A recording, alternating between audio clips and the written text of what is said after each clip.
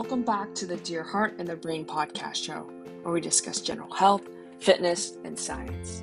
This episode, my friend, this is the second part of a special micronutrient series where I will be breaking down the fundamentals of vitamin and mineral metabolism so that you can better understand its mechanism and subsequent impact on your well-being.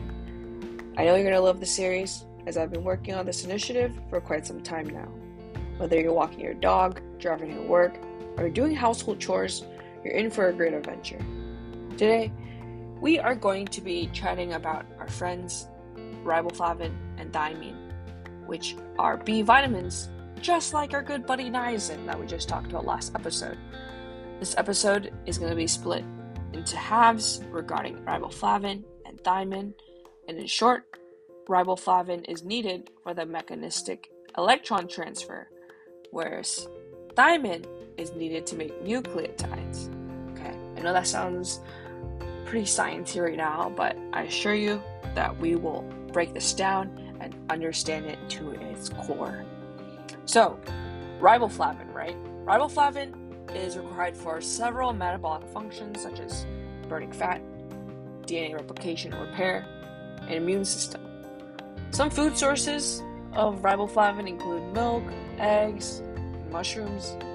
Thiamine, on the other hand, is used to make the bases of DNA and ATP, right? And thiamine is often found in pork, legumes, and in rich flours. Riboflavin deficiency resembles niacin deficiency, with symptoms of dermatitis, muscular weakness, and anemia. Thiamine deficiency is often associated with beriberi, which is a condition of confusion, shortness of breath, and leg swelling.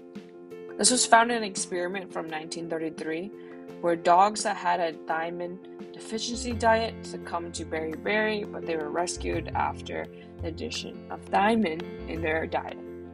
So, you've probably heard of FAD or FADH from that same high school biology class in 9th grade, right? Because me too. When riboflavin is phosphorylated, it will become FMN, and then FMN with the addition of AMP will make FAD, right? Structurally, riboflavin includes a fancy ring. This fancy ring is called it's going to be a whole mouthful, okay? Isoalloxane ring. And this ring is considered the most versatile redox factor in the cell because it can transfer 1 or 2 electrons, which is really rare.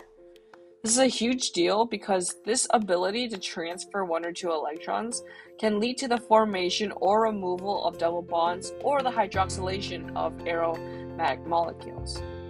For the next 4 minutes, I'll be diving deeper into mechanisms for my science aficionados out there. So, let's start with our buddy chromatin P450, which is a large family of enzymes that will metabolize several compounds such as drugs, cholesterol, and steroids for cellular function. Alright, you gotta understand who P450 is in order to really get to the core of nutritional biochemistry.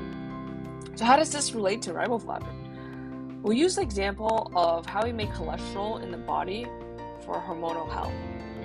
So in order for that to happen, we gotta add this OH group. And this reaction requires FAD and a DPH. Oh, wow. We're using our buddy niacin again. Of course, we'll talk about the interdependence of B vitamins and oxygen.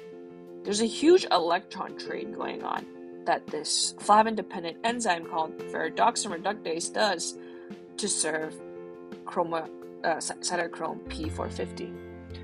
Let's use the big picture explanation and electrons as M&Ms, okay? So remember, electrons are M&Ms in this example. When NADPH as an M&M carrier gives these M&Ms to FAD for whatever occasion, FAD will be like, heck yeah, I'm going to accept these candies and I'm going to give it to my mom, ferredoxin, who absolutely loves these chocolates. Thank you so much, NADPH. And ferredoxin, the mom, is pretty generous. It's going to give it all these candies to the whole community, which is the P450, right? And P450, this is exactly what it needs in order to yield the hydroxylated product for cholesterol synthesis. So I know that this mechanism is kind of complex, but I really like the M&M example because the only reason why we have such a smooth transfer from chocolate from NADPH to FAD to ferredoxin to P450 is because of that ring, that super fancy ring called the isoalloxaxine ring.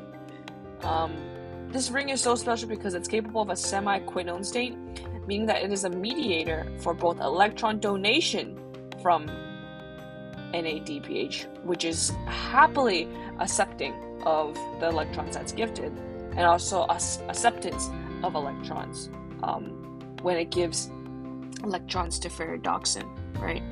It's all because of our great mediators that we allow this to happen.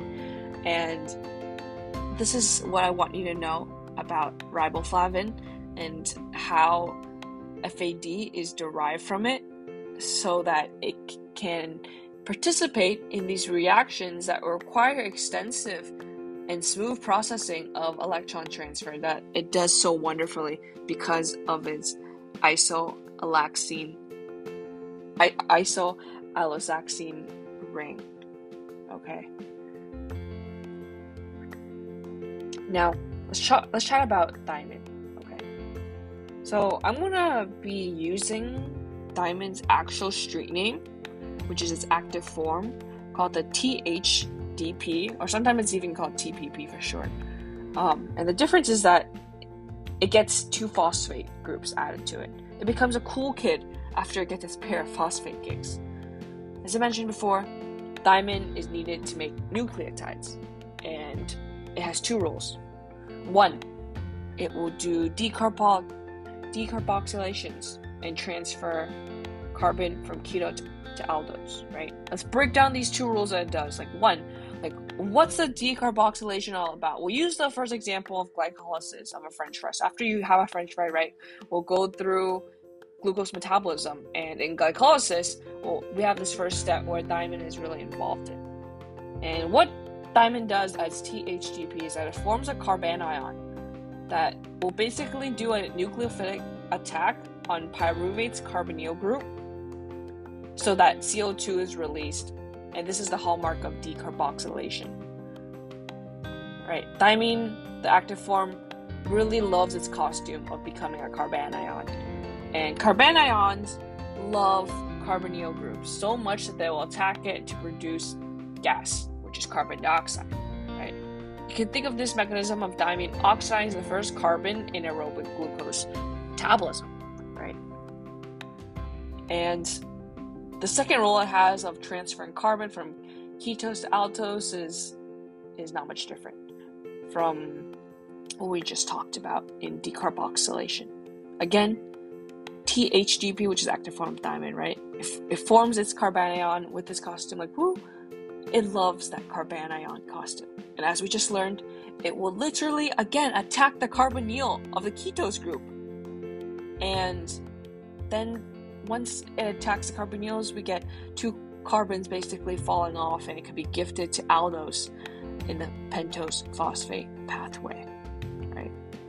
In this episode, and the niacin episode, we really explore the depths about B vitamins and its mechanisms. I'd like you to know that these 3 vitamins, right, niacin, riboflavin, and thiamine, they all depend on each other as close buddies because they are all required for actions of glucose metabolism, specifically the citric acid cycle and ATP production, so your cells can actually generate energy for your tough workouts. And we talk about how NAD can be recycled into 2 pathways, riboflavin and thiamine. Thiamine is actually needed because it makes PRPP for both pathways of the de novo synthesis as well as the Savage pathway to begin, right? And then riboflavin, on the other hand, it's needed by tryptophan in the de novo synthesis to make NAD from scratch. Well, my friend, that's all I have for you today about riboflavin and thiamine and the roles in your body.